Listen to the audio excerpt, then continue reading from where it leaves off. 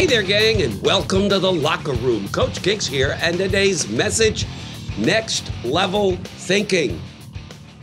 You know, one of the things that I'm grateful for is that I was raised in a very loving, caring home.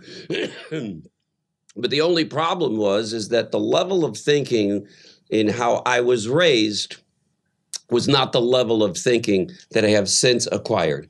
And as the result of my thinking on a different level, I was able to take my life from barely surviving to thriving to now levels I never dreamed possible. Why? Because I changed my thinking. It's called next level thinking. Roger Bannister, we all know, broke the 4-minute mile. What was incredible about it is forever and ever, nobody could break that record. Nobody, until he did. Once he did, within 6 months, 43 other people broke that record. Today, it's not uncommon for a high schooler to break that record. What changed? The human body? Something in the environment? No.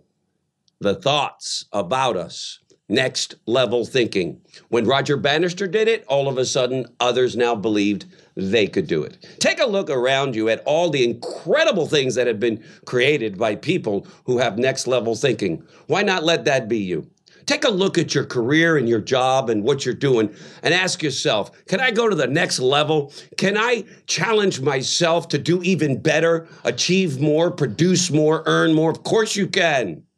It's a matter of next level thinking. As a man thinketh, so is he. Your life will follow your thoughts. So let's be more hopeful. Let's be more optimistic. Let's have the courage to set big goals, big dreams, to go after ambitious, crazy things. And when we do that, our minds, our bodies, everything around us, and the entire world begins to line up and move us down that road. All it takes is next level thinking. So if you're not satisfied with where you are today, I challenge you to take it to the next level. Get around people who are much more successful than you. And when you do this, gang, I promise you, you're not only going to come up higher, but between those around you that you love, your family members, your children, people you work with, you're going to help all of them to go to the next level also.